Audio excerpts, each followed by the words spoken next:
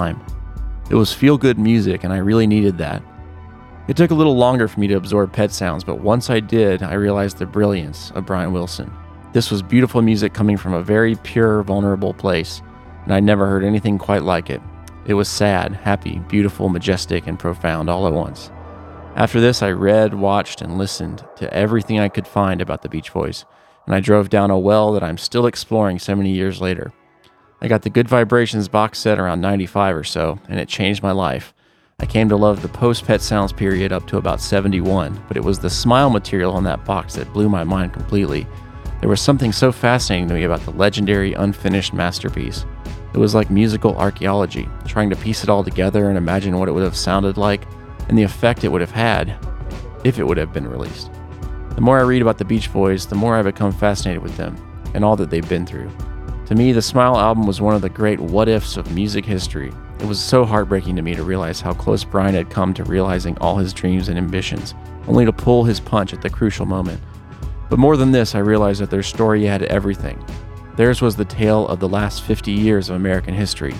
Sex, drugs, rock and roll, LSD, marijuana, Manson, surfing, cars, California, booze, brilliance, insanity, abuse, money, Vietnam, peace, love, violence, family squabbles, nostalgia, success, failure, resurgence, triumph.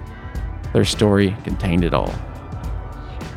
Brian Wilson became one of my musical idols, and I've been lucky enough to see him in concert 9 times, the most recently about a month ago in Detroit. The first time was the Pet Sounds Orchestra tour in 2000, which was a life-altering experience. Here I was seeing my idol live in the flesh. It was a fantastic show. He sang every lead on Pet Sounds, and all the rest of the set as well. He was animated, funny, and talkative, having lots to say between songs. It was by far the best time I ever saw him. At this point, my honest opinion is that he has nothing to prove to anyone, and he's loved and admired by everyone and is a literal living legend. He would be well within his rights to rest on his laurels at this point. If he still enjoys playing, then by all means he should continue. But I remain unsure if he's still enjoying himself these days. Honestly, seeing him come on stage on that last show using a walker was incredibly sad for me.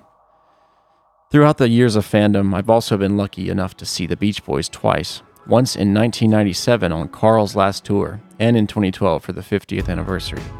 Actually, the show I saw with Carl was one of his last handful of shows, so I feel incredibly lucky to have gotten the chance to see him do what he loved.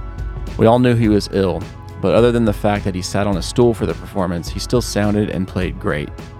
I could go on forever about how much the Beach Boys mean to me, as well as all my favorite songs and albums, but I think this is already an epic-length email. Keep up the amazing work, and love and mercy to you and all your listeners and subscribers. Aaron. Thank you very much, Aaron, for the email. The first time I saw Brian was on that very tour as well in 2000. I went with my dad, and it was mind-blowing just to see Brian in the flesh. I agree. It was just a life-changing experience, and I've seen him probably about a dozen times since then, and pretty much agree with you on every account. Very similar story to mine, and I'm glad to have met you. Up next is an email from our friend, Nia D'Amelio.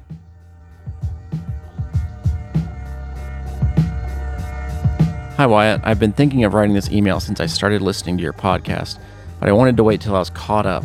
First off, it probably goes without saying, but I love this podcast. I'm not really a podcast person, but this one I listen to religiously, and not just because it's about the Beach Boys. It's really well produced and it's fun to listen to. I've learned so much, and I also enjoy our little jokes like when you mentioned Surf and Earth, the absolute best. I feel like the universe has been trying to get me to become a Beach Boy fan since birth, but I've only really succumbed to the fandom since listening to the podcast, so I wanted to talk a little bit about my journey as a Beach Boy girl, trademark. When I was 2 years old, my family used to eat at this restaurant called the American Cafe in Pittsburgh, and for whatever reason, Kokomo was always on the restaurant soundtrack. I only have one memory of this, but it was apparently known by the staff as the little girl who sings Kokomo. I guess I used to sit in my high chair and, of course, mindlessly try to sing the chorus. And at one time, I do remember it happening. Multiple waitresses came over to hear me sing it, and so I had to sing Aruba, Jamaica, and so on. The seed was planted. As I got older, my favorite TV show was Full House. I'd see Mike and Bruce and think, wow, that's cool of them to visit a family multiple times through the year. I wish they'd visit me. Hey, you're the Beach Boys. Come on in. Would you mind wiping your feet first? And of course there was Kokomo. Kokomo was my childhood anthem. Now I had faces to voices. I also loved Forever, but for a long time I thought that was a Jesse and the Rippers original. Oh no. In high school, I found my mom's Made in the USA CD, and I'd make her play it in the car. I'd beg to hear Heroes and Villains on repeat, but she hated that song. She's more of a Surfer Girl fan. So whenever I listened to it, I felt like I was breaking the rules. It was exciting, and it didn't sound like anything else I'd heard the band do before. In 2012 was when I was a senior in high school. My friend had an extra ticket to the Beach Boys' 50th, and that was when it really happened. I'll never forget when Brian started singing I Just Wasn't Made for These Times. What was this song? And more importantly, what was this sound? Wasn't Mike the guy in charge? He was the one who always visited the Tanners. Who was Brian? I pretty much lost it. I started listening to a playlist I'd made of the 50th concert, and I'd dive in from there. I visited a record store and bought Pet Sounds on CD and the Smile Sessions on vinyl. I put Smile on when it was late at night, and I'd turn the volume down to the turntable so that only the music was coming from the needle on the record. I'd dance around to Barnyard, and I'd cry to Surf's Up. I still do. Then I went to college and sort of forgot about the Beach Boys. They seemed like a moment in time for me, a passing fling. It wasn't until this past August when I saw the Beach Boys outside Chicago that I remembered. My dad asked me about Mike and why Brian doesn't tour with them. If you were around me, you would have thought something in me snapped. I started talking about the 50th anniversary tour and the lawsuits from the 90s and Al being sued for using the name for his own band. I quoted Mike from memory when he said, "For those who think Brian walks on water, I will always be the Antichrist." I bought Brian's famous Help Me Rhonda baseball tee, and I found you guys. And now we come to the culminating event. I live in Chicago, and about 3 weeks ago I drove up to Milwaukee by myself to see Brian and the Zombies. I'm also a huge Odyssey and Oracle fan, so this was too good to pass up. Seeing Brian was incredible. Watching Al and Mike and Darian and Blondie was unbelievable. And I officially have a new favorite album, Friends. I know that's a pretty long email, and there's more I could say, of course. I missed you when you came to DeKalb, but I'll be sure to keep an eye out for dates in the coming months and years. Would love to grab an adult beverage with you and talk shop. Love and mercy from Chicago. Nia. Yeah, Nia, I'm sorry we didn't get to your email before we got to your voicemail, I believe. So, and yeah, I saw the Zombies a couple years ago too. And thanks to Darian, I was able to go backstage and meet Colin Blunstone and Rod Argent and Chris White. And it was just absolutely one of the best days of my life. I'm a huge fan. But yeah, looking forward to getting up to the Chicago area again, and we will hopefully have time to grab a beverage and talk Friends. Thanks again.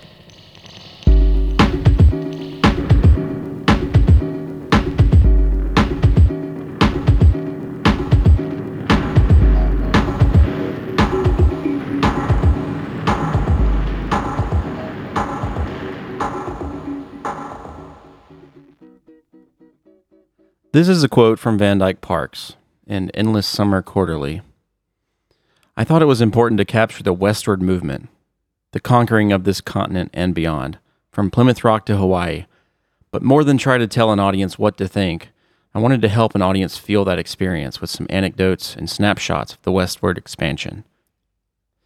That had to do with the conquering of the Indian tribes. And yes, there was some sense of religion there too.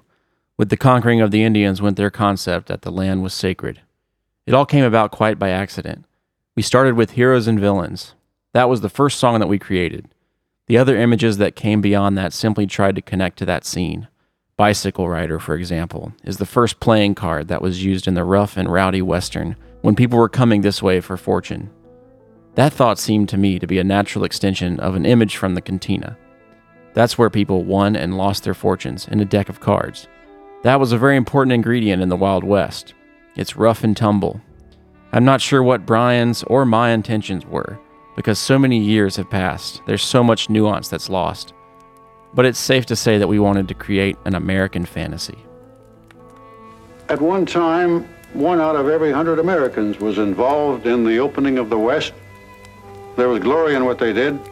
Just in getting there, there was glory. But there was tragedy, too, because someone was there first.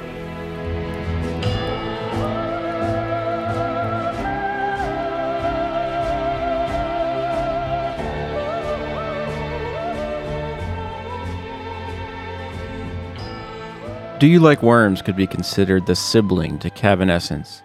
From what the Smile participants tell us, the fragments of both were essentially written together, drawing on Heroes and Villains' old Western flavor to reach further back into an exploration and critique of American history, then divided up and structured into the two songs we know.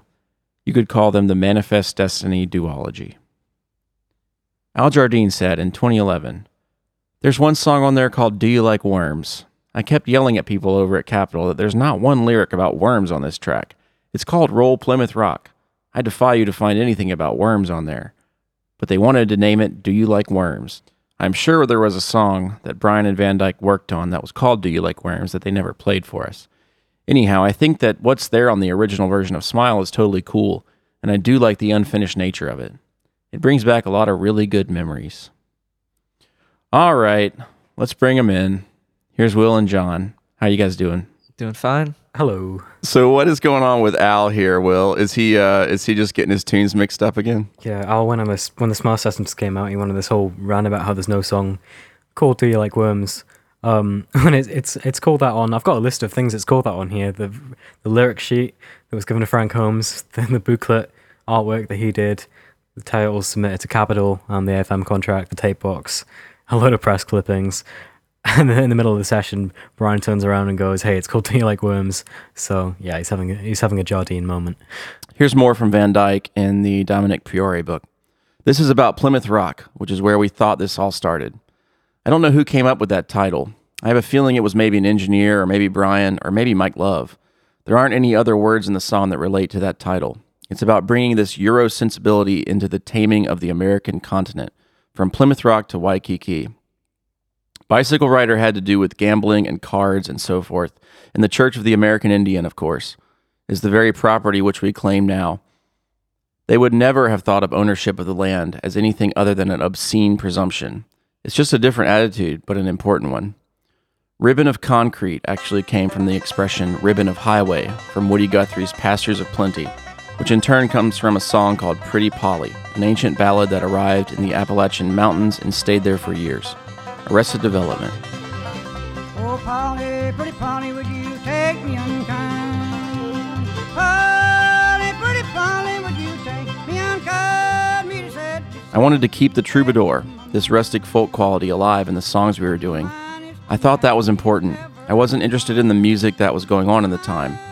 I was just wanting to keep this folkloric sensibility. Everything was folklore to us. All the images you see about the Sandwich Islands harks back to us going to Hawaii and attempting to civilize them too, with Christianity. All of those inferences can be taken from the song that is now titled Roll Plymouth Rock. Mahalo Lule is a Hawaiian Thanksgiving. It's a prayer, and that was something Brian did absolutely of his own volition. I just brought in that Hawaiian collection of words. Here's Smile artist Frank Holmes from Endless Summer Quarterly. Yeah, there was quite a bit of lyrics for that song. As it turned out, there wasn't much that was used from the version I had. The lyrics I worked from had to do with images of people waving from an ocean liner, and the native Indians behind that. The lyric went, "Once upon the Sandwich Isles, the social structure steamed upon Hawaii.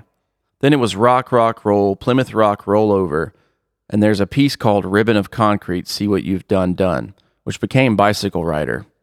It came from the old standard C.C. Rider, See What You've Done. I remember it went on, See what you've done to the Church of the American Indian.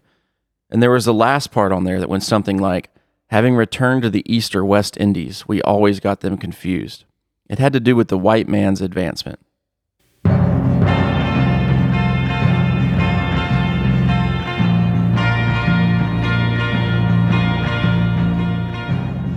Continuing an especially productive month, on Tuesday, October 18th, Brian entered the studio again to record Do You Like Worms?, the backing track, in its entirety, in 4 sections. Hey, Carol, did you put more lows on your bass? Let me hear it. The first recorded was part 1, encompassing the verse and the rock, rock, roll refrain. You were strumming it too hard. That's it. I knew I'd find it if I really searched and reached out. Okay, let's play it a little softer, Carol, one time. Once again, using a relatively small group of musicians, in lieu of the Pet Sounds days, the verse is propelled along by only a single guitar, 2 basses, and 2 percussionists. Gene Estes and Jim Gordon alternate on timpani and kick drum, with quiet tambourine in the early takes. And then Carol Kay is strumming her bass 2 notes at a time, creating a booming, steam-rolling sound that evokes a colony ship breaking over the waves. Lyle Ritz bows a buzzy, high-register string bass, and the electric 12-string rhythm guitar played by Jerry Cole gives this whole thing a vaguely tropical feel. Hi, Marilyn. It goes do do do 1 do do do do do do do do do do rest do do on the 2 beat, okay? Just think of the 2 beat and we'll have it. Let's go. Let's get the feeling back. I think the drums have to really be aware of that donka donka donka, that they're right on it. Can I ask you? Let's put Carol down just a little bit there when he's doing that section, because it'll never come across. It's gonna come out. Is that enough of it? Because I can't get Here any we more go. than Let's make 15. 15, please. Just how to make it.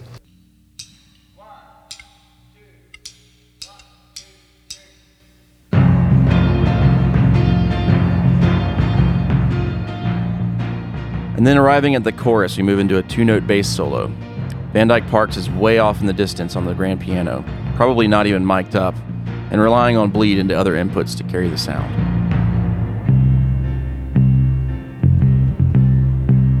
The pattern repeats, this time joining a descending upright bass melody high up on the instrument's neck.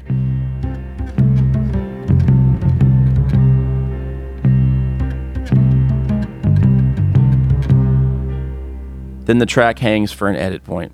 Oh, do you like worms? Well, what's that? Boop, boop, boop, boop. Oh, that just might be a bass, stand-up bass. The stand-up bass player. Okay, here we go. That's Town Hall Ritz. While demonstrating the tempo between takes, Brian looks to Van Dyke's approval and breaks into singing a fragment of unrecorded vocal melody. Right, Van? Once upon a time, 1, 2. 24 takes were needed, and they reached the master.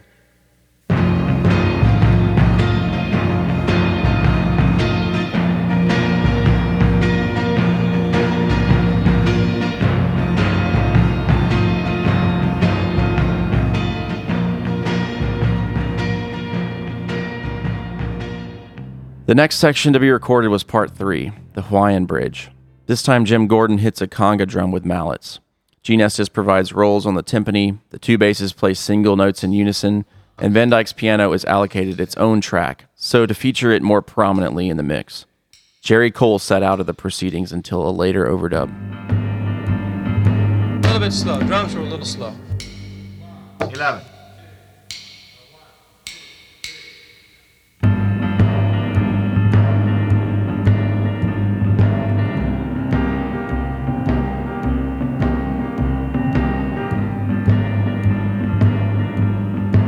Together. It's just not happening. Come on, let's make it happen, man. Like this. 1, 2, 1.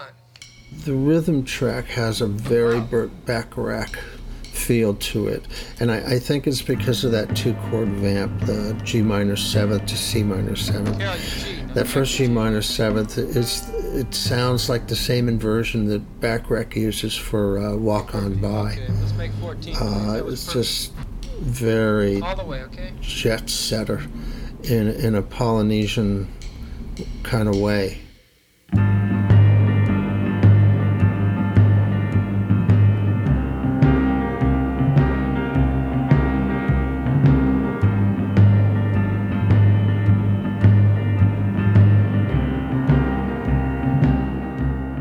The band got it faster this time, but Brian was locked in and looking for perfection. Sorry. Hey, I'm sorry about that, but it's not happening. I think you probably know when it's happening, right? Let's make it happen, please. 1-5. Like this. 1, 2, 1. Take 15 was the master, lasting for 6 rounds before breaking down. The session went into overtime. Then Brian, Van Dyke, and Jerry Cole stayed another hour from 6:30 to finish up. Switching to a 6-string electric, Jerry overdubbed a tripped-out slide guitar to the bridge.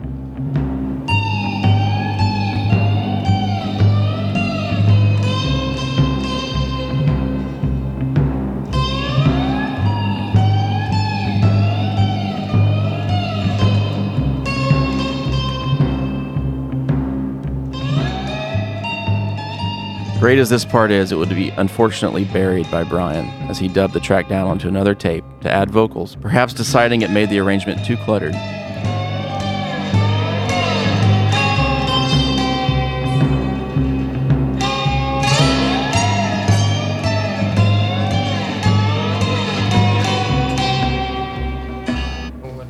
Next, attention turned to parts 2 and 4, the haunting bicycle rider theme. 14. Probably the signature piece of Smile music, if there is such a thing.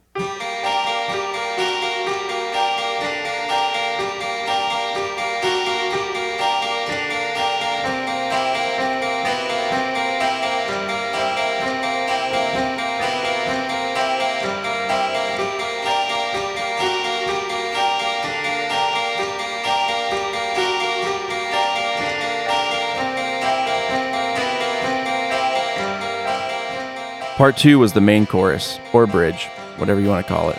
2 rounds of a creeping G minor to a C7 music box melody. This is part 4, take 2. Part 4 comprised a reprise of the theme. Taking Spector instrument combo principles down to a miniature level, Brian and Van Dyke play harpsichord and piano in unison, while Jerry doubles the melody on electric guitar.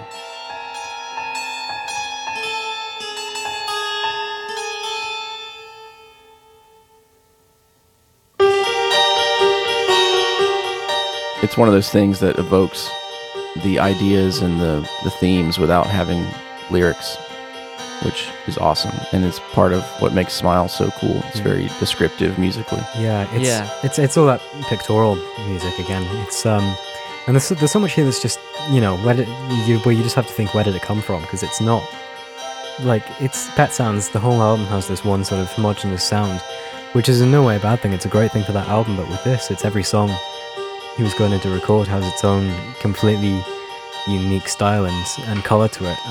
Yeah, for sure. There's little things as well, like Carol's strumming her bass here. She's doing 2 notes at a time, and like, when did Brian ever do that? Where did that come from? You know.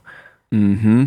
One of my favorite parts of this track is the end of part 4, when you just have the piano and the harpsichord just playing those 2 notes, and it's Brian and Van Dyke kind of just like randomly going back and forth.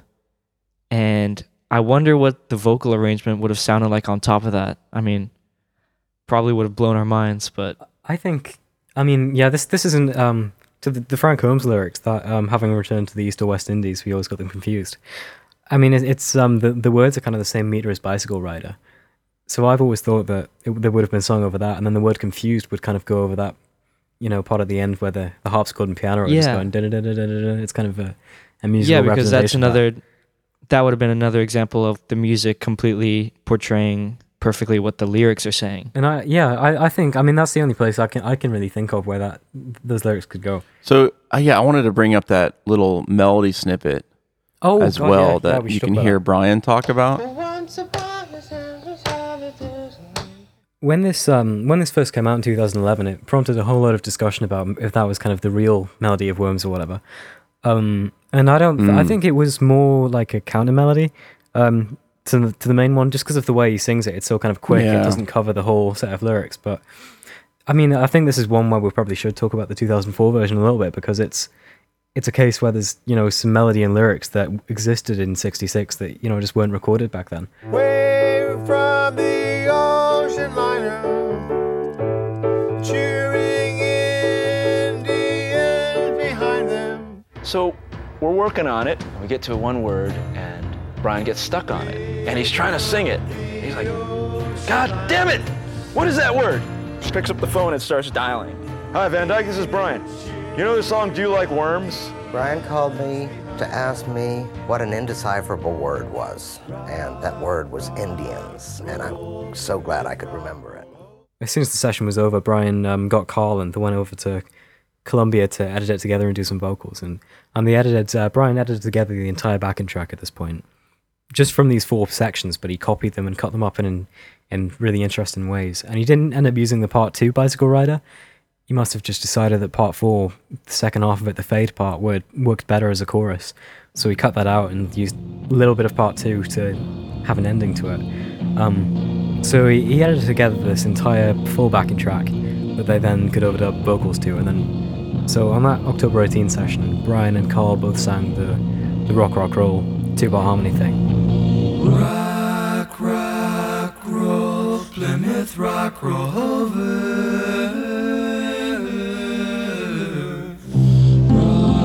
Rock roll, Plymouth Rock roll over. The first set of rock roll, Plymouth Rock Roll Over lyrics start on the 1 of the first bar, but the second set starts on the 2 of the first bar. It's always sort of made me a little disoriented until I really looked and saw what was going on. It's quite amazing to me. And then they also had like a first attempt at singing the bridge lead vocal, the Hawaiian part.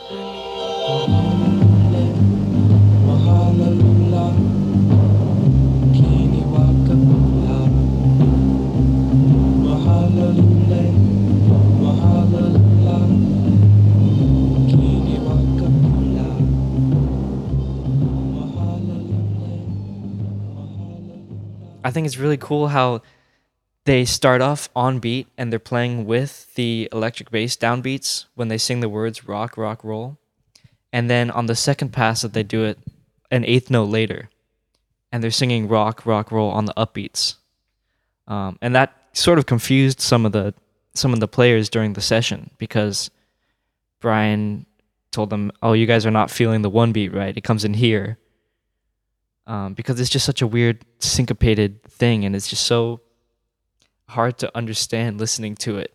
Yeah, that whole part, I mean, it's strange enough as it is, but it's that whole, the buried piano thing where I think it probably was mic'd up after listening to other parts of the session, but then it was just turned down so much that you barely even, when the vocals are over it, it's just like a bass to and one note, occasionally another note. It's just C to like occasionally goes to A. Yeah, I mean, part of me kind of wishes I could hear it better, but I really do like that far away effect it gives. So on December 2nd, there was a session documented only for Child is Father of the Man. But we know they also worked on Do You Like Worms that evening, thanks to an article on the NME poll victory by Tracy Thomas, published on December 16th, but reported the day the results were announced on the 2nd. America Calling, Beach Boys Stunned Over Poll News by Tracy Thomas. Whom did we beat in the NME poll? Cried Beach Boy Mike Love when greeted with the news that the Beach Boys had indeed beaten the Beatles by 100 votes. The faces of all Beach Boys reflected awe rather than sheer joy, speechlessness rather than overflowing exuberance. I can't believe it, said Al Jardine, sitting down unconsciously as if weighted down. That news that their album, The Best of the Beach Boys, had knocked the Sound of Music soundtrack out of its perennial spot at the top of the US LP charts was received similarly. Wow, Bruce exclaimed. I just can't believe we're that popular. Brian watched benignly as the five others wandered around in a semi-daze, then said, All right, into the studio, we've got work to do. So Dennis took off his Royal Canadian Mounted Police hat, and Al carefully folded his English Bobby's cape, and in they trooped to begin recording their voices for the Hawaiian Influence track, sung in Hawaiian no less. Reported by Al later, this is by far the best thing we've ever done. Everything, the music, lyrics, singing, background, everything's perfect. And we thought Pet Sounds was fine.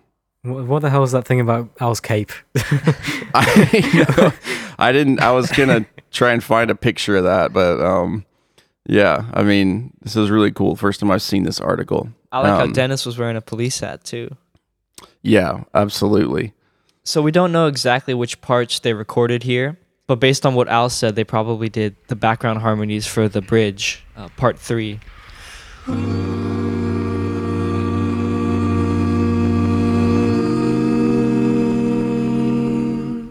A 6-part backing vocal arrangement, which is not very common. They usually, even if they have all 6 singing, they would do a 4 or 5-part harmony, but they've got all 6 doing different things here.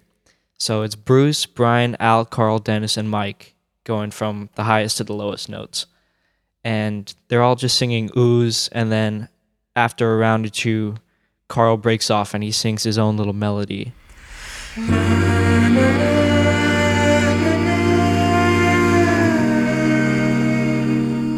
And they did this and double-tracked it and then bounced that all down to a single track. And then on top of that, Brian and Carl did this humming part, this really high humming part.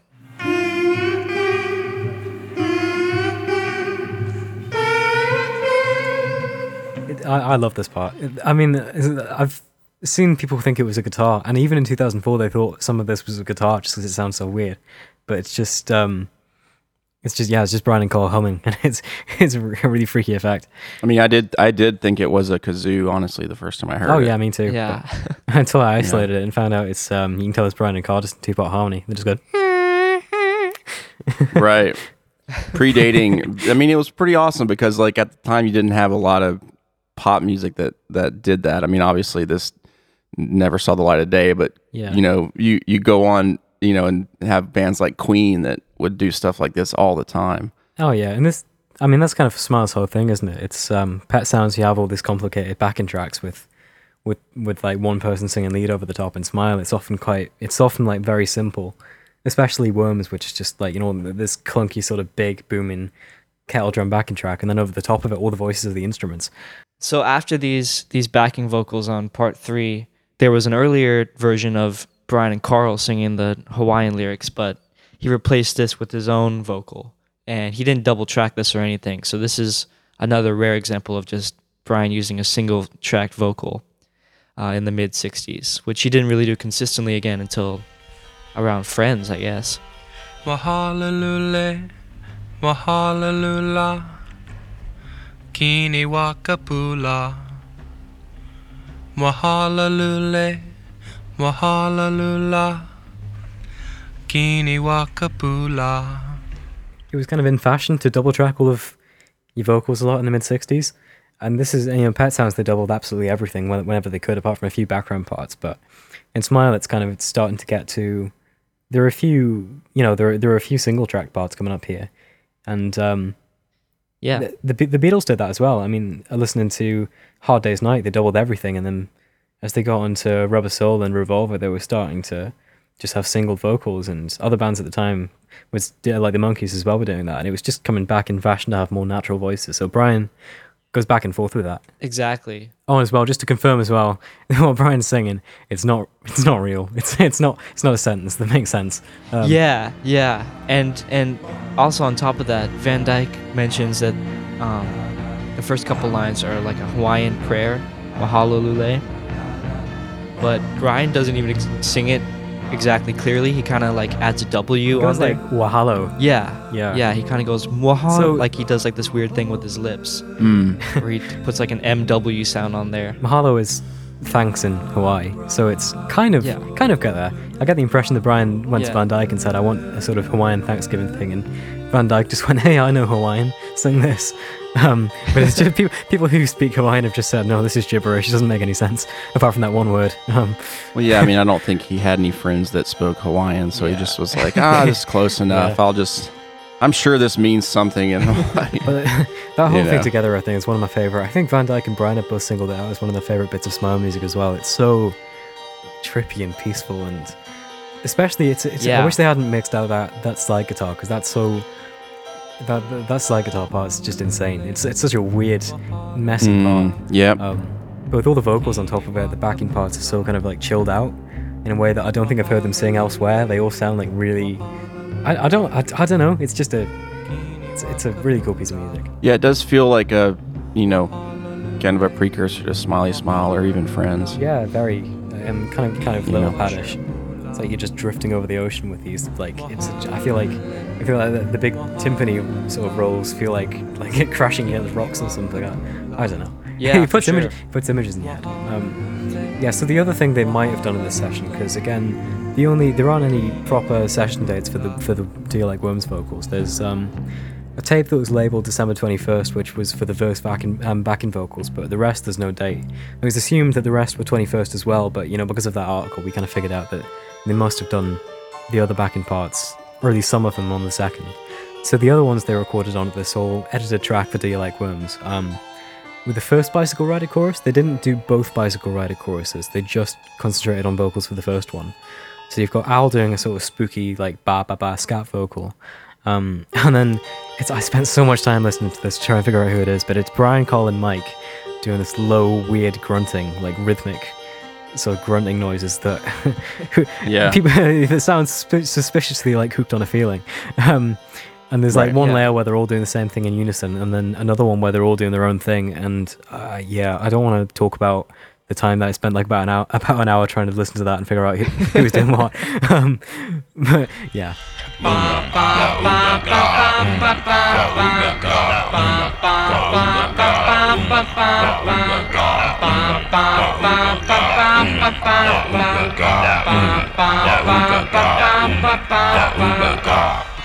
So on December 21st, 1966, Columbia Studio A, this session saw the addition of group verse backing vocals, but not onto the edited track, onto a separate 8-track tape derived from the original Part 1 section.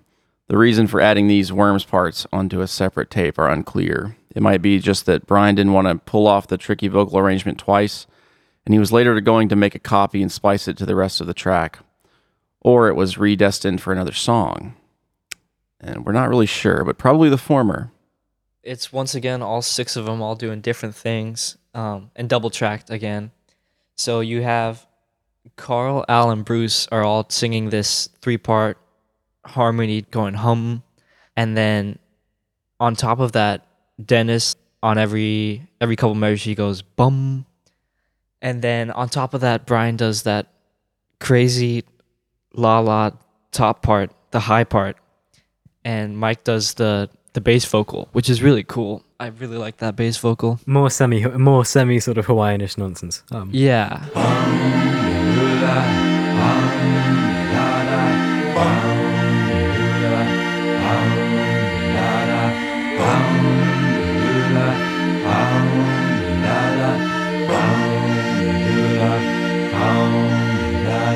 Yeah, and when they did the 2011 mix and the 93 mix as well on the Good Vibrations box set, the reason this wasn't on the bootlegs is because it was done on a different tape that they didn't find until later. But on both of those mixes, it's only in the second verse. But you know, with the way Brian worked in the Smiley era, it would have probably been on both verses. You know, he didn't tend to change things up. It was the same on each. So that kind of, I got talking to someone once who kind of said that the instrumentals on Smile are nowhere near as good as they are on Pet Sounds. You know, because there's just nowhere near as much going on, and they tend to be quite sort of rigid and repeat the same patterns over and over again. But the thing with Smile next to Pet Sounds is the vocals are the other half of it, much more than they were in Pet Sounds. The vocals, you know, fill the role of instruments, and when you put them together with this track, it's just a whole sort of big colourful bed of like all these sounds swirling around each other, and that's I think the main difference in recording style between these two albums. And it's kind of a shame that so many sections ended up without vocals, because you know that they don't sound as complete as they probably should be. Yeah. On Pet Sounds, where he'd have clarinets doing a counter melody and then an organ doing another counter melody, he'd just do that with vocals on here. Yeah, definitely. Like writing in the same way, but then arranging it differently. So the next thing Brian did was Brian went back to the edited version of Worms, the whole track, made a copy of that, and chopped out just the first Bicycle Rider chorus that had already been given some overdubs. And then on either December 27th or 28th, or both of them, these were two late December sessions at Columbia that was just Brian working by himself, he went and added a whole load of extra stuff to Bicycle Rider. He kept the two sort of tracks of tribal grunting, whatever you want to call it, and then he replaced Al's ba ba ba part with his own vocals. He did his own backing vocal there, and sang a double track lead vocal and a short little "Do What You Done To" counterpoint. And he also added a kick drum that goes on top of all this stuff.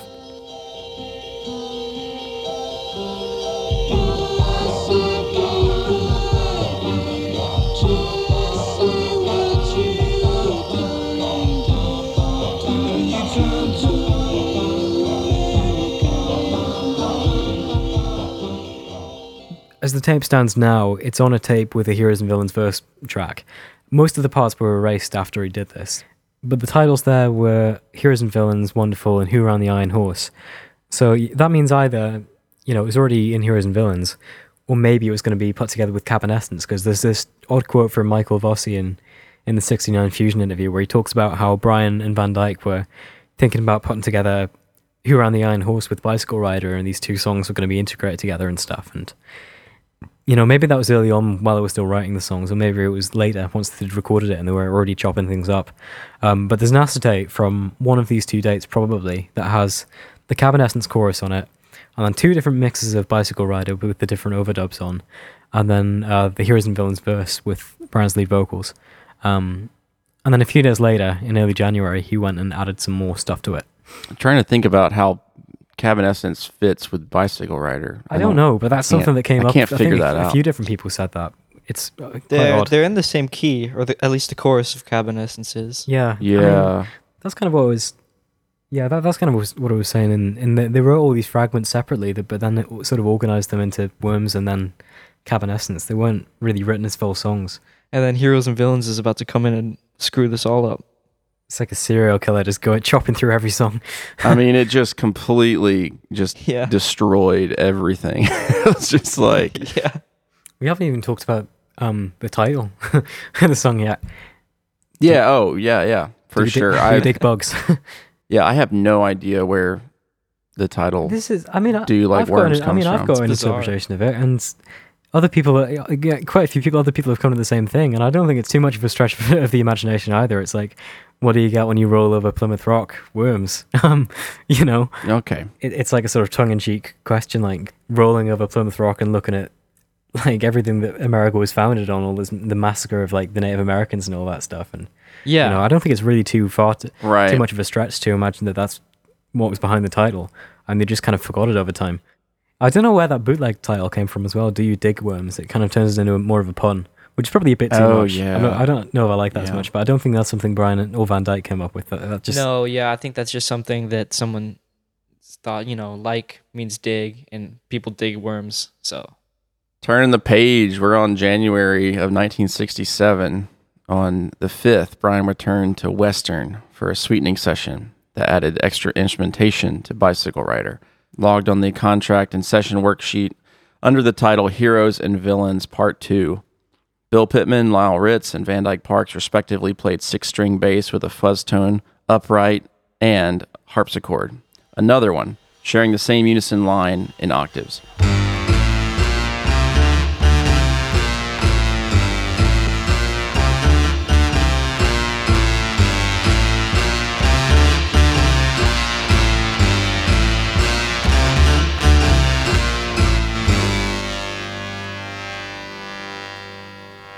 The idea to have Van Dyke double the part on a harpsichord is unusual, but an effective one, giving the part a sharp edge to cut through an otherwise busy mix. Both he and Brian stayed at the studio from 9 to 10 p.m. after the other two musicians departed, but the reason for this extra time remains unclear. More vocals were added onto the 2 open tracks, but not on January 5th. The presence of the other Beach Boys pushes it to the group session on the 20th at the earliest. On one track, Brian tripled his scat vocal, and on another he tripled his lead, while Bruce sang a ghostly high harmony.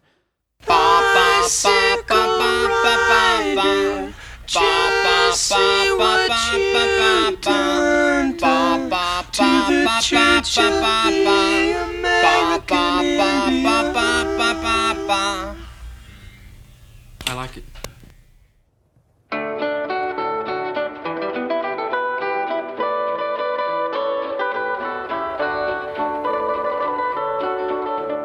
Out in the West Texas town of El Paso, I fell in love with a Mexican girl. Nighttime would find me in Rose's Cantina. Music would play and Felina would whirl. Here's Van Dyke from Dominic Fiore's book. Brian says I made up the title, Heroes and Villains. I think he's lying. I think he made that up. I think it was a great title and he suggested it. To me, Heroes and Villains sounds like a ballad out of the Southwest. That's what it was intended to be. The Spanish and Indian fascination is a big chapter in Californian history, and I think that's what it's supposed to be, historically reflective, to reflect this place. I think it did it. Mike Love said that I wasn't interested in making lyrics that people could understand. That's not true. I was interested, very much, in a relatable lyric. To me, El Paso was the role model for Heroes and Villains. It's an archetype. Eggs and grits and lickety split, I'm in the grape shape of the agriculture. Obviously, Brian had come up with some more notes there, so the lyrics are once again following the notes. He decided not to include those notes or that section in Heroes and Villains, but put them in another place later. But it's interesting how there was all of a sudden this turning to eggs and grits. It's because it had something to do with the thought of a barnyard, and that related to that place that we were trying to come up with in Heroes and Villains. All those lyrics were visual efforts. I caught a good one, it looked like it could run up on its back, and away I did ride, just as fast as I could from the West Texas town of El Paso, out to the badlands of New Mexico. Back in El Paso, my life would be worthless. What I remember is the first thing we did was Heroes and Villains. Oh my God. Whole bunch of notes. That was cool. That was one of the highlights of my life, that song. That scared the hell out of me. I mean, just in terms of words, as I recall it, we got lucky, we got some wind at our back. We sat there one day and we knocked it to the ground right away. It just came like We nailed this. it. We did. All right, so Thursday, October 20th, 1966, at Western Recorder, Studio 3. At this session, Brian tackled 2 sections, the main verse and a piece called Barnyard. Unfortunately, the session tapes are missing, so we don't have any early takes to talk about, or even any stereo mixes of these sections. Thankfully, we still have the master takes via Brian's mono transfers on the other tapes.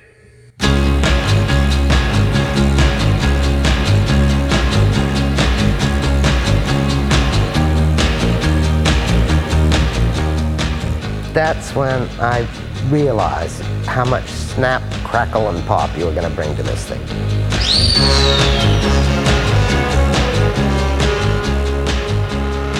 The verse section here is one of the most overtly Spectorian pieces of music Brian had recorded in a while, right out of Spector's then recent Ike and Tina Turner production of Save the Last Dance for Me.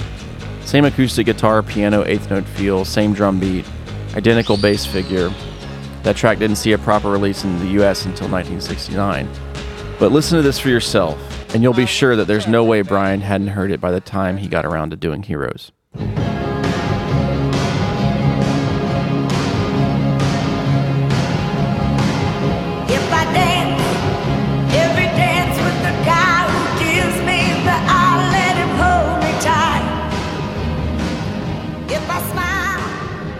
The first part of Save the Last Dance for Me's verse is unusual. It's 10 bars long, 2 5-bar sections. What Brian did was to insert a bar between bars 3 and 4 and bars 8 and 9, making it a 12-bar verse made up of 2 6-bar sections. Then he makes 1 chord substitution at bar 5, changing a 5 chord to a 2 chord. This is his translation of that progression. It's now his. It's a Beach Boys thing, I think. At least that's what I hear. But while Spector's track is cavernous and poppy, Brian's is tight, earthy, and completely removed from whatever you'd expect an attempt at a hit single in 1966 to sound like. The chord progression, like many Smile tracks, is very simple, just moving from D flat to E flat, down to A flat 7, back to D flat.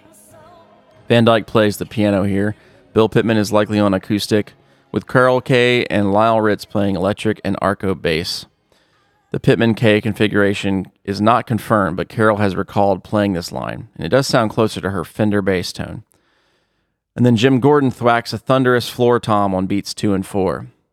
At the end of each phrase, when the title line would be sung, Gene Estes blows the comical Acme siren whistle, and George Hyde plays a vaudeville-esque riff on French horn, ending with a flutter tone. Brian singled this flourish out as music directly inspired by Rhapsody in Blue. This section was recorded much like the Bridge of Worms. The band played the same round of chords until Brian asked them to stop, as if they were recording a fade. This left the option open for Brian to end with a vocal transition and play around with the structure of the song, as he was soon to do over and over again. The next section recorded this day, from 5 to 7:30 p.m., was the Barnyard segment. Based upon the nature of the recording and a later demo performance, it's likely that this was planned to be the fade-out version of Heroes. The instrumentation here is quite a departure from the verse, with the introduction of an electric guitar, Jim Gordon and Gene Estes playing conga and maracas instead of drums, and whistle, and George Hyde's French horn swapped out for Tommy Morgan's bass harmonica, honking to affirm the end of each phrase.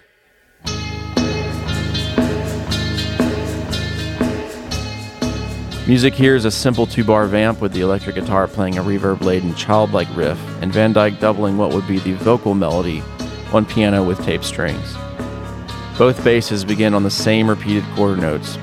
Then in the 4th round, the upright moves to a bowed counter melody, presumably where the track would start to fade. After the master take was recorded, Brian got together with his friends and had them overdub several farm animal noises.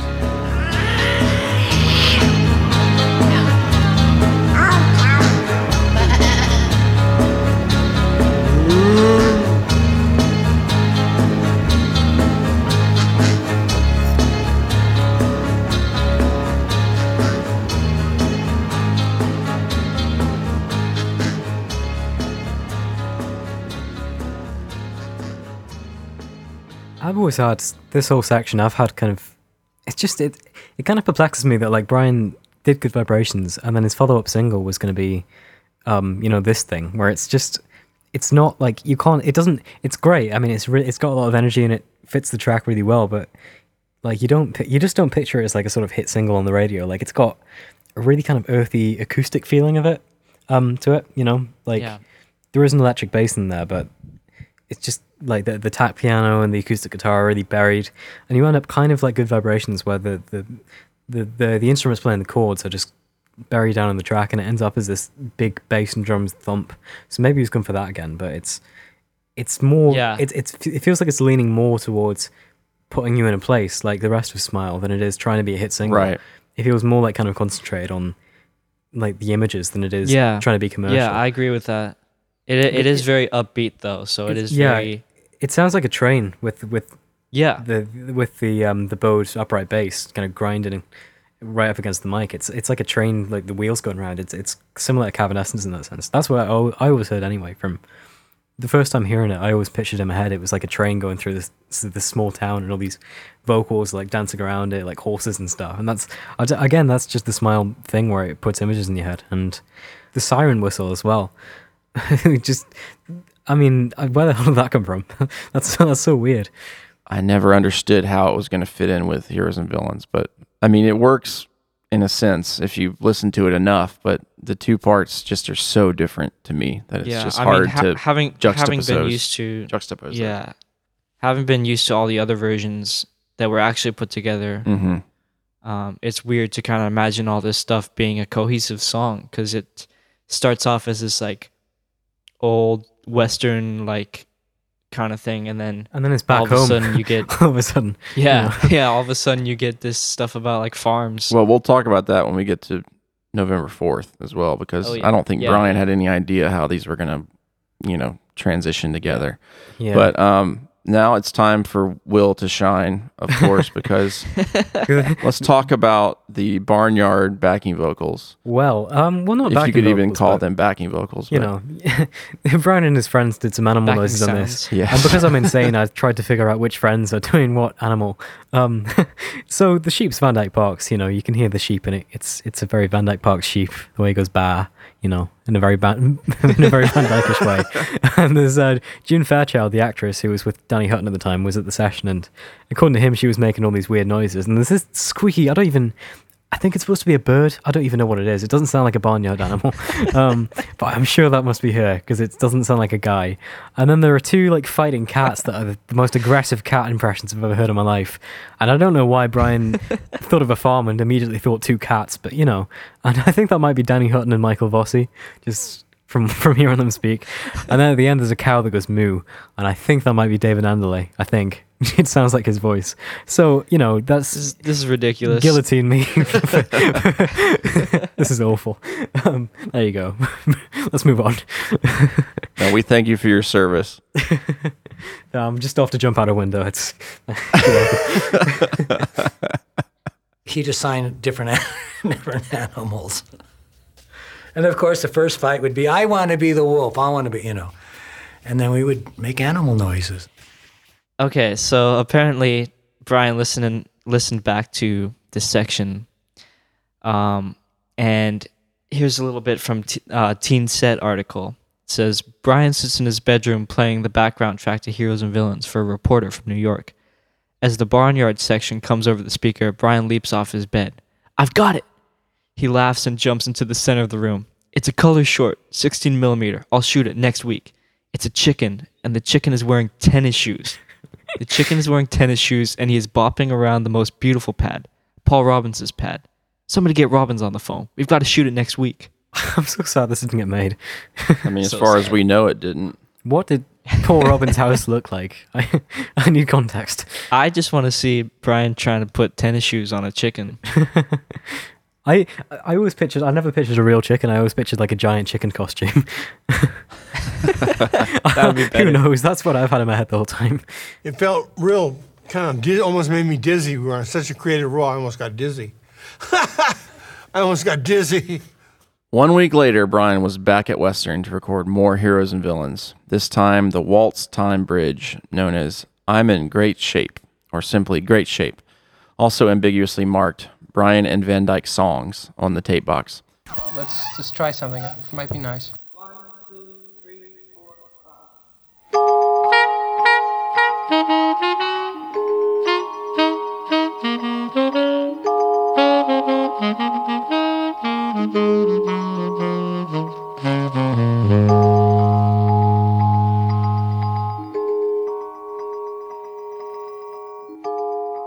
Initial takes started with Van Dyke playing chords on Celeste and Jay Migliore playing the melody on tenor sax. These early runs are extremely atmospheric. The combination of 3/4 and the use of Celeste really make it sound like something out of the Nutcracker.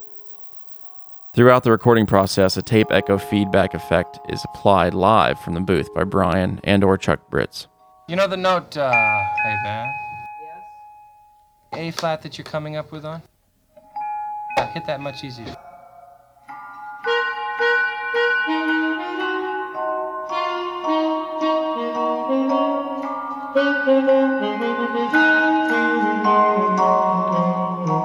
The overtones on that Celeste are just so uncool, I don't know. A little lighter on the hands, not quite so hard. So Van Dyke moved over to the tack piano, and the track took a heavier tone. At least 2 takes received a second tack piano overdub by Brian. This methodical experimentation is an unusual outlier in the land of Beach Boys production thus far, reviewing and overdubbing multiple takes before moving on to the next slightly revised arrangement. Compounding the unique nature of the session, it's another one where Brian hauled along his own Scully 280 8-track machine to Western, though he never filled more than 3 tracks at once.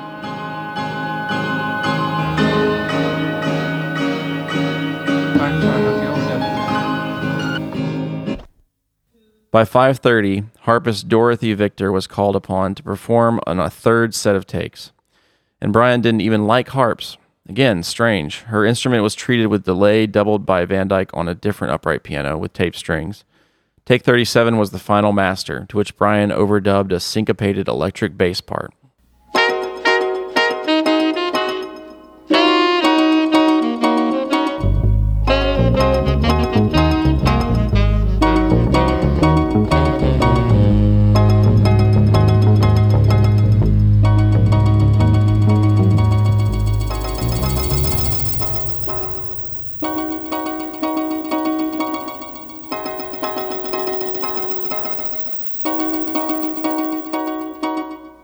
Okay, come on in. That delay effect, it shows up again in on Wild Honey on the organ solo. Yeah. Which I think is pretty cool. But no, I never see that get mentioned anywhere, but it's the same thing whatever he did to it. I'm sure someone with technical knowledge knows how that happened, but Yeah, I like the Celeste. I kind of I wish that they had he stuck kept it, with yeah. that. It's But, very you know. Yeah, me too. I think that one sounds the coolest. No, it's very uncool, John. You know what? Brian is wrong there. Yeah, I don't know. Maybe he was. I don't know what his inspiration was for. I mean, I guess the later takes sound more tight together, earthy and yeah, well more faster. tight. You know, I can't imagine the Celeste thing coming after the verse of Heroes and Villains because it's just too kind of drifting. But I like it more. And it sounds more like a Barnyard than the Celeste. But I still like the Celeste the best. Me too. Yeah, it's that whole image thing. I mean, this is just me, but the way I heard each arrangement, it's like each one has it's like its own time of day sort of. Those takes with Celeste, it's like really sleepy, and I kind of imagine like a barnyard at night sort of, and then the heavy one with the two pianos together. I always picture that as like a big heavy sort of wagon, like going along a dusty road, and then the final one, it's just Brian waking up in the morning and getting some eggs, you know. Yeah, that's great. Yeah, it's more evocative of that, I'd say, of the lyrics. It's just all of these are really evocative pieces of music. You see things when you hear them. Well, we'll have to use the Celeste version on the Sail On version of Smile. Yeah. Just make a note. Sure. Make a note of it. The final one has the bass part though, which is so good. It's the only one of its. Brian probably did the bass on That's Not Me, and this is the first thing he played bass on in God knows how long. And it's just interesting that there's so few and far between cases of Brian playing bass once he stopped touring. You know, a week later, on November 4th, right after recording the Surf's Up first movement track, Brian and his friends gathered together on the vacant Western studio floor to get weird. They spent the rest of the night taping a 1/4-inch reel of unusual experimental recordings, which we know as psychedelic sounds, and we will cover that in a later episode, don't worry. This culminated in a visit from KHJ radio DJ and convicted murderer Humble Harv Miller. I forgot about that. After a few brief discussions of Good Vibrations and the boys' current tour, Brian decided to play a little bit of Heroes and Villains on the piano. Our next record's called Heroes and Villains. Hey, Van, let's do it. I thought maybe... I think that feeling is just... I can do it. I think this is a beautiful feeling. I've been in this town so long and back in the city I've been taken as lost and gone and unknown for a long time. Fell in love years ago with an innocent girl from the Spanish and Indian home of the heroes and villains. Once at night, cotillions squared the fight, and she was right in the rain of the bullets that eventually brought her down. But she's still dancing in the night, unafraid of what a good will do in a town full of heroes and villains. Anyway, there's a flutter tone.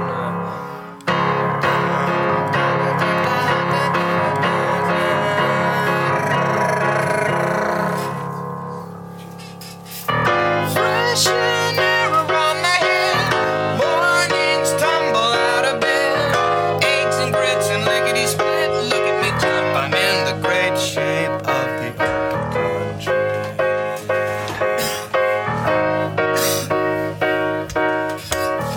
We're still working.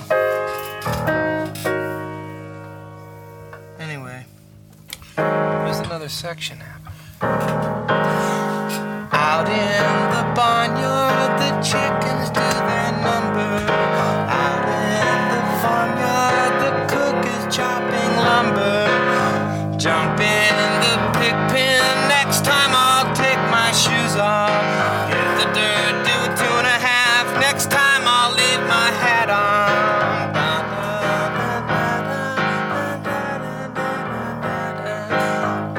Haven't finished this. A lot of animals are going. Hear the animal!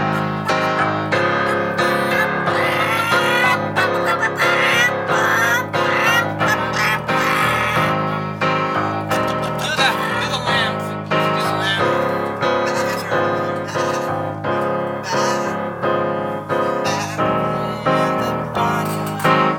You're a lamb and you'll do the chickens. Because that's not picking up. Okay. You're still One, nowhere near. 2, 3. Barnyard, the chickens do their number. The chickens chopping lumber. In the pig pen, next time I'll leave my shoes on. I'll stomp the dirt, do a 2.5, next time I'll leave my head on. Na na na na na na na na na na na na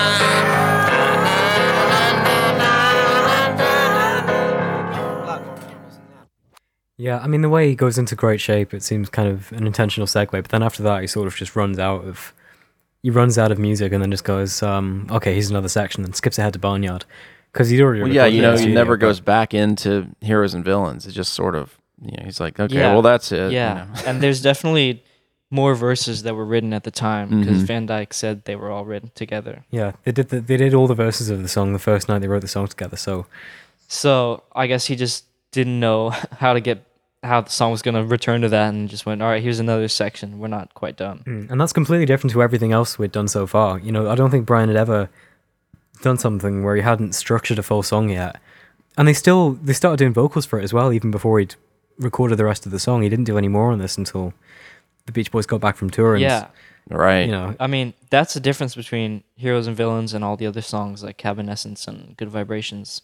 At least he knew exactly how that song was going to start, finish, and everything in between every time. And he changed his mind with a couple of those, but he never had no idea what was going to happen in the middle of the song. Yeah, and thanks to Before working on it. thanks to Phil and thanks to Jim and thanks to Humble Half, it sort of became the Murderer of Smile, picking up all the influence and chopped up all these other songs. And it should be said that in the 2004 version, they had the lyrics in the great shape of the agriculture. Oh, yeah. But if you listen closely here, and there's some other sources that point to this as well, he's actually singing in the great shape of the open country. So either they got the words wrong there, or it was like a conscious change. But either way, he's singing open country. Yeah, I think it was probably a mixture of can't tell what he was singing there, so they just changed it more than a conscious change or just not knowing or getting it wrong. I think it was probably just a case of it was too hard to hear, so they did something new. But if you listen really carefully, it's definitely open country. And that opening one as well, where the 2004 lyric, he sings fresh, clean air. But this one, he kind of mumbles it. He just goes, fresh air. So I don't know if that's Brian. I don't know if he's actually singing another word there, or if it always was fresh, clean air, and he just kind of flubbed it on the spot. Because he does got other lyrics elsewhere in this thing wrong. He sings taken as lost and gone instead of taken for lost and gone. And then he also sings hit the dirt. And then the second time around when he sings the barnyard thing again, he just sings that again, but then he corrects himself and sings stomp the dirt. So he's flipping lyrics here and there. So maybe it was always fresh, clean air, and he just didn't quite sing it right. Who knows?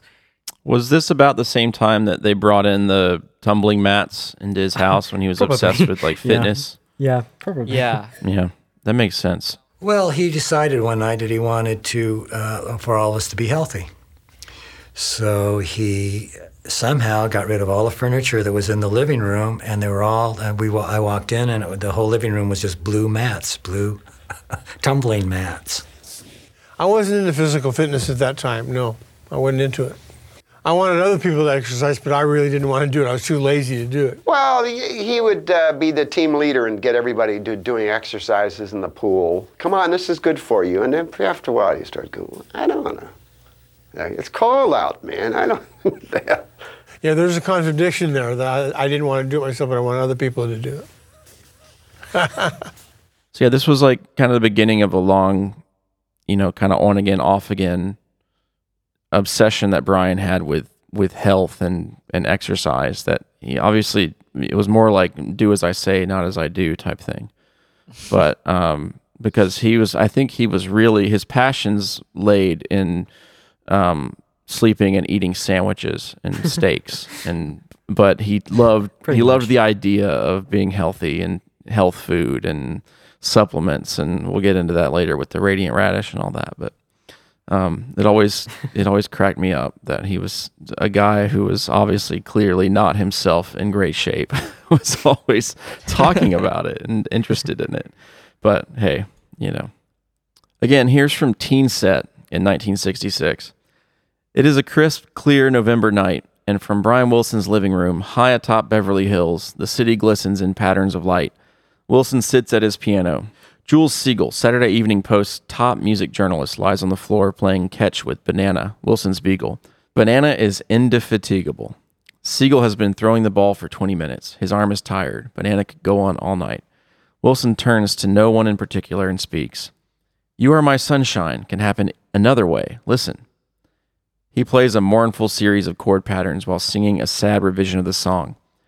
You were my sunshine, my only sunshine. The next night, he is back at Gold Star, in a studio full of cellos, strings, and percussion, performing those same poignant chords. There is no sheet music. There hasn't been time for that. Brian is doing the arrangement on the spot. He prefers to work that way, like Fellini on the set with no script, scurrying about whispering snatches of dialogue into his players' ears. So they're referring to November 14th here at Gold Star, where we saw an 8-piece string section joining Brian's regular cast of musicians, here to record the 2-part backing track for a spontaneous addition to the Smile lineup titled My Only Sunshine. Part 1 here is a strange medley between two songs, the standard The Old Master Painter, and a new minor key version of You Are My Sunshine, with lyrics moved into the past tense, and the music completely rewritten. Van Dyke had no involvement in its creation. The Old Master Painter isn't so much a cover as it is a brief instrumental statement to introduce Sunshine. The cellos play the vocal melody while the violins and violas add some pizzicato flourishes in the background between breaks. The Old Master Painter painted the violets and the daffodils, a rainbow for the rainy days. Then came his masterpiece. He smiled down from heaven and he gave me you. Then That's pretty awesome. The old master painter is God. There isn't much to this arrangement. The violas navigate the new melody, and the violins and cellos hold chords. It isn't full of moving parts like Don't Talk. The other accompaniment here is Bill Pittman playing the 6-string bass notes on the upbeats before each measure, plus Jim Gordon keeping time by clicking his drumsticks. Once the song resolves, there's a short tenor sax solo by Jay Migliori, somewhat reminiscent of his part for I'm in Great Shape, and Lyle Ritz's bass joins the rest of the strings as they slowly make a descent to the lowest note each instrument can play.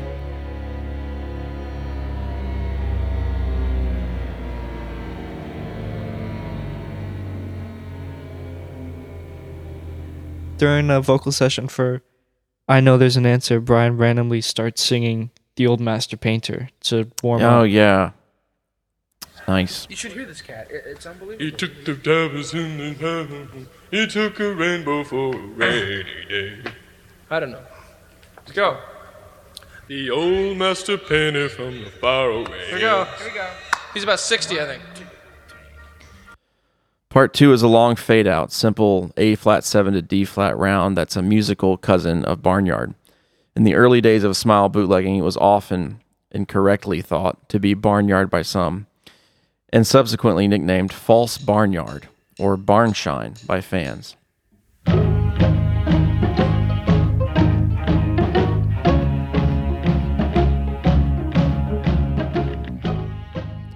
Its first few takes were very different in style to the eventual master. It began more as a countryish jig, featuring a jaunty pizzicato string arrangement over lurching drums, basses, and Carol Kay's acoustic guitar. It's arguably more chickens bobbing up and down than the real Barnyard.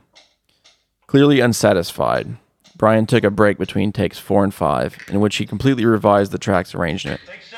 These new takes kind of take on a Spector Goes to the Country approach.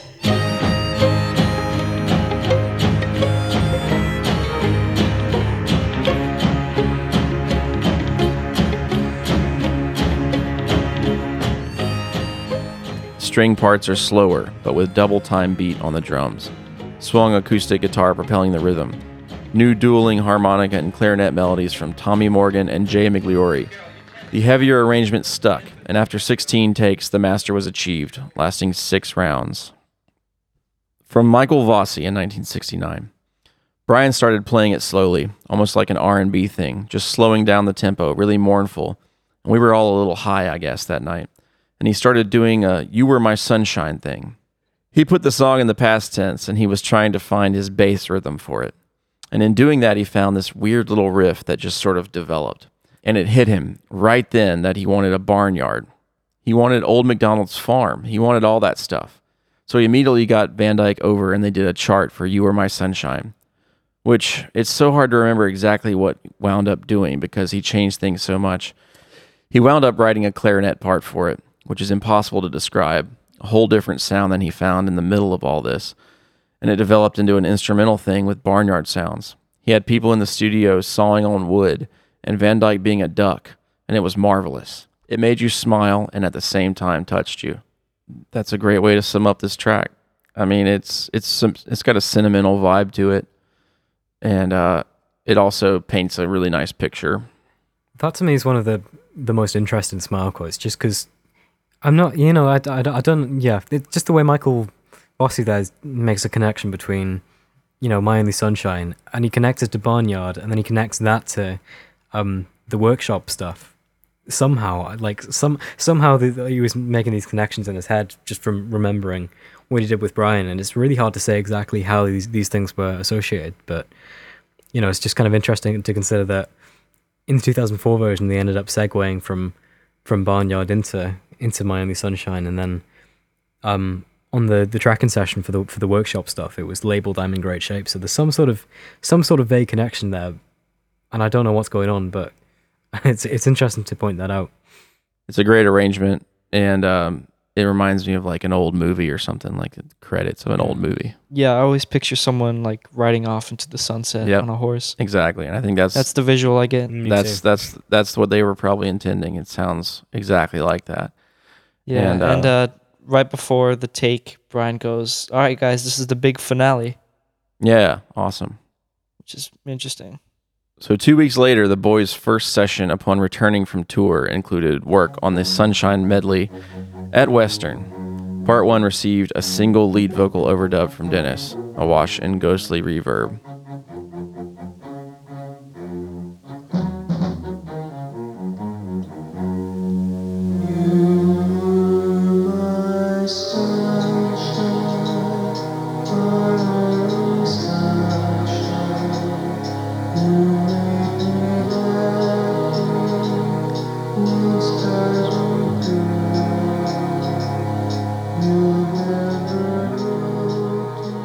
You Are My Sunshine becomes My Only Sunshine. Brian takes the lyrics and puts them in the past tense, like something is over. He dulls the melody. He restricts its range to a minor third. It's down, it's glum. And the strings, he almost does the same thing with. He limits their range. They can't get out of their funk. They want to go to new chords, but something's keeping them there. And then the lyric goes, "How could you? How could you?" Then the alto emerges sort of laughing at the whole thing as the strings melt away.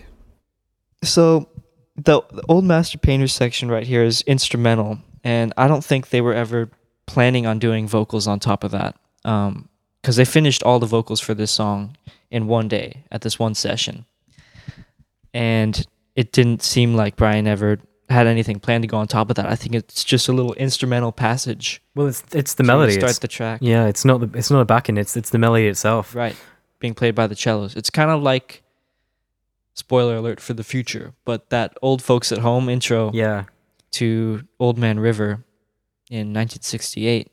Just a little instrumental intro, quoting a separate song. And then, you just have single track Dennis on that first part.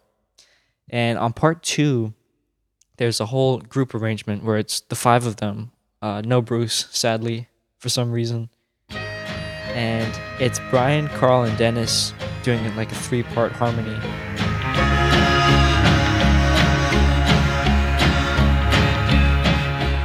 After that, Mike and Al join in, and it's this really, really cool 5-part harmony there that's kind of buried because we just have the mono mix.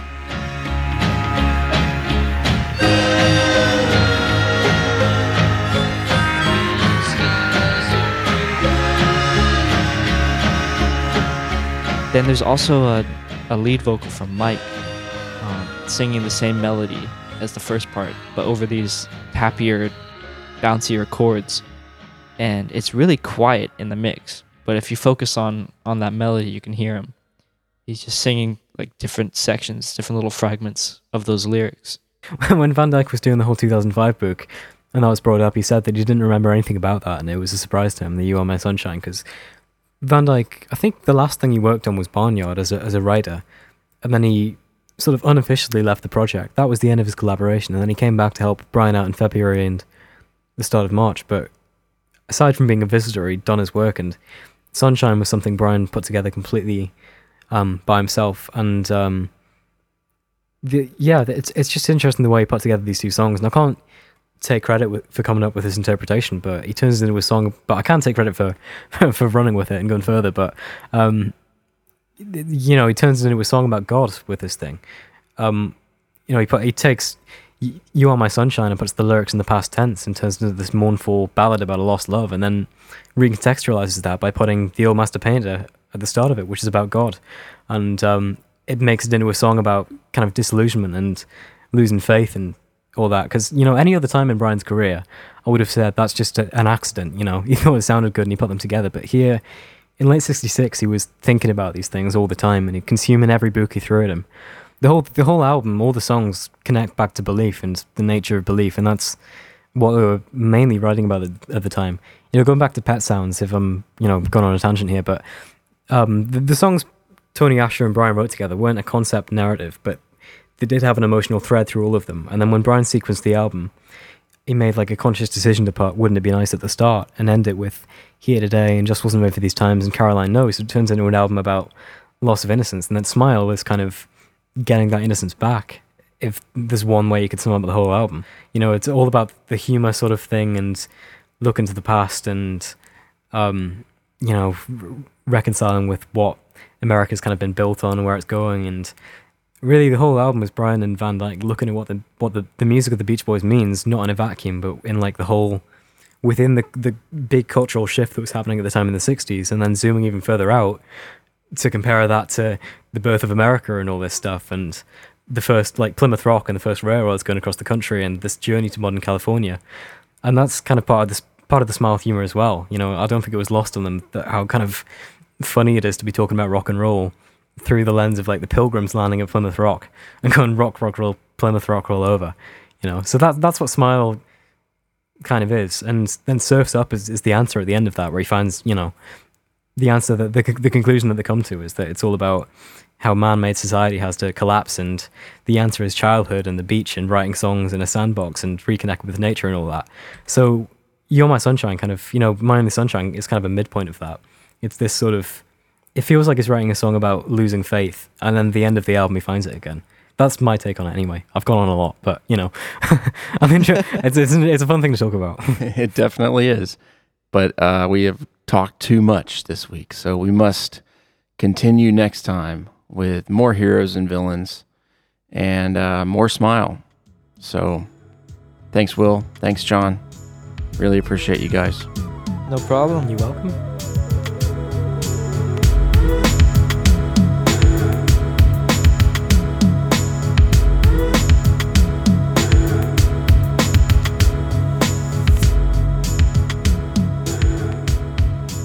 I try to figure out what Smile is all about.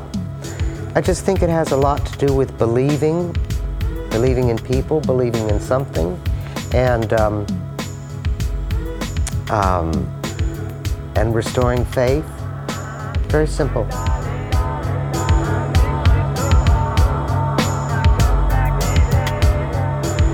This has been the Sail On Podcast. Thank you guys so much for listening.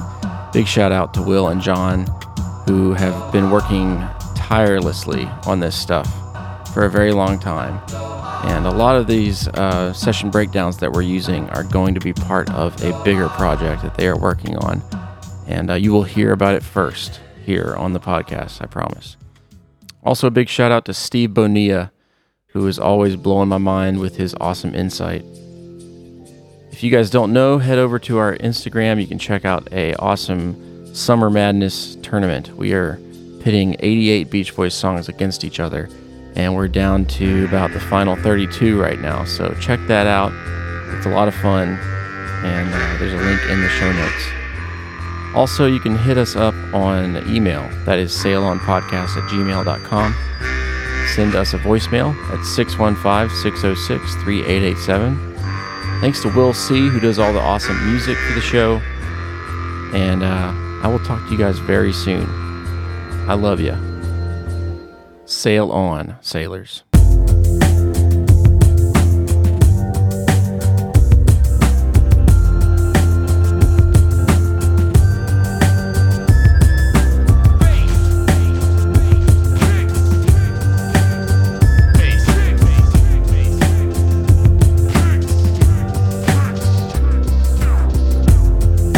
The bass is so beautiful. Beautiful.